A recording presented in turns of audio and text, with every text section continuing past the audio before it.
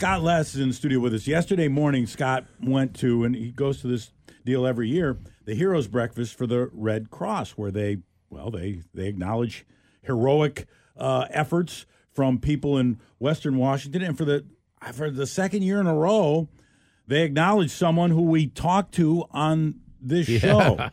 Yeah, it's amazing. People from Whatcom County doing heroic stuff. And they're listening to the Brad and John show, and they're like, that person deserves a hero award. Nice. So is this all of Western Washington, or is this okay? So let's talk about. Let's talk about the person that we had on the radio here. Who was Francis. Okay, Francis is the skier. He was skiing off country down Mount Baker. They showed amazing video. He had a GoPro on his helmet. The you guys video. See that? It's so nerve-wracking to watch. Amazing. And he goes by a guy who's completely immersed in a huge snow tree well. Yeah, and he's face down, head first, and all you see is a snowboard above the ground. Yeah, and he's like, that's weird. That shouldn't be here. And he goes to start digging this guy out, and he's got the GoPro as you're going. It's like you're in that moment. Oh, it was it's amazing. Just dig faster, dig.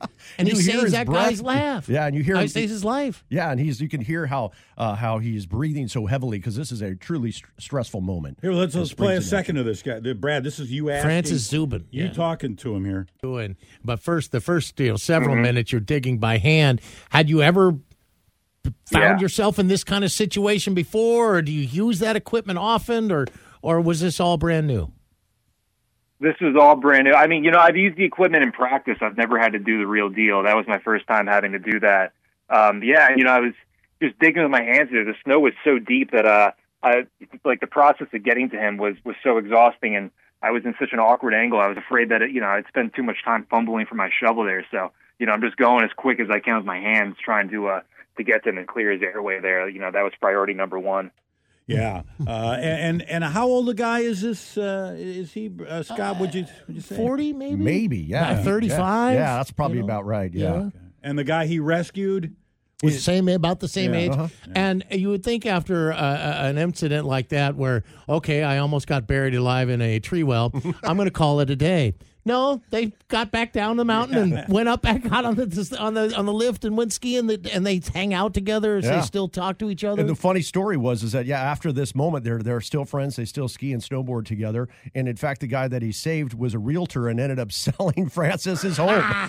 Really? It's just an amazing story. Wow. Absolutely. And another interesting story is a couple of guys that work for WTA, and they work at the bus station up in Cordata in Bellingham. And they saw a gentleman go into the porta potty there and stood in there for 10, 15 minutes, and they were worried what's going on in there. Knocked on the door, heard the guy was barely breathing. He was actually overdosing. Yeah. So they broke in. They had this all on security camera and gave him a Narcan, and within a couple of seconds, they saved the guy's life. So that's a bunch of guys, Butch and Kevin, who work at WTA at Cordata. Pretty amazing. Yeah.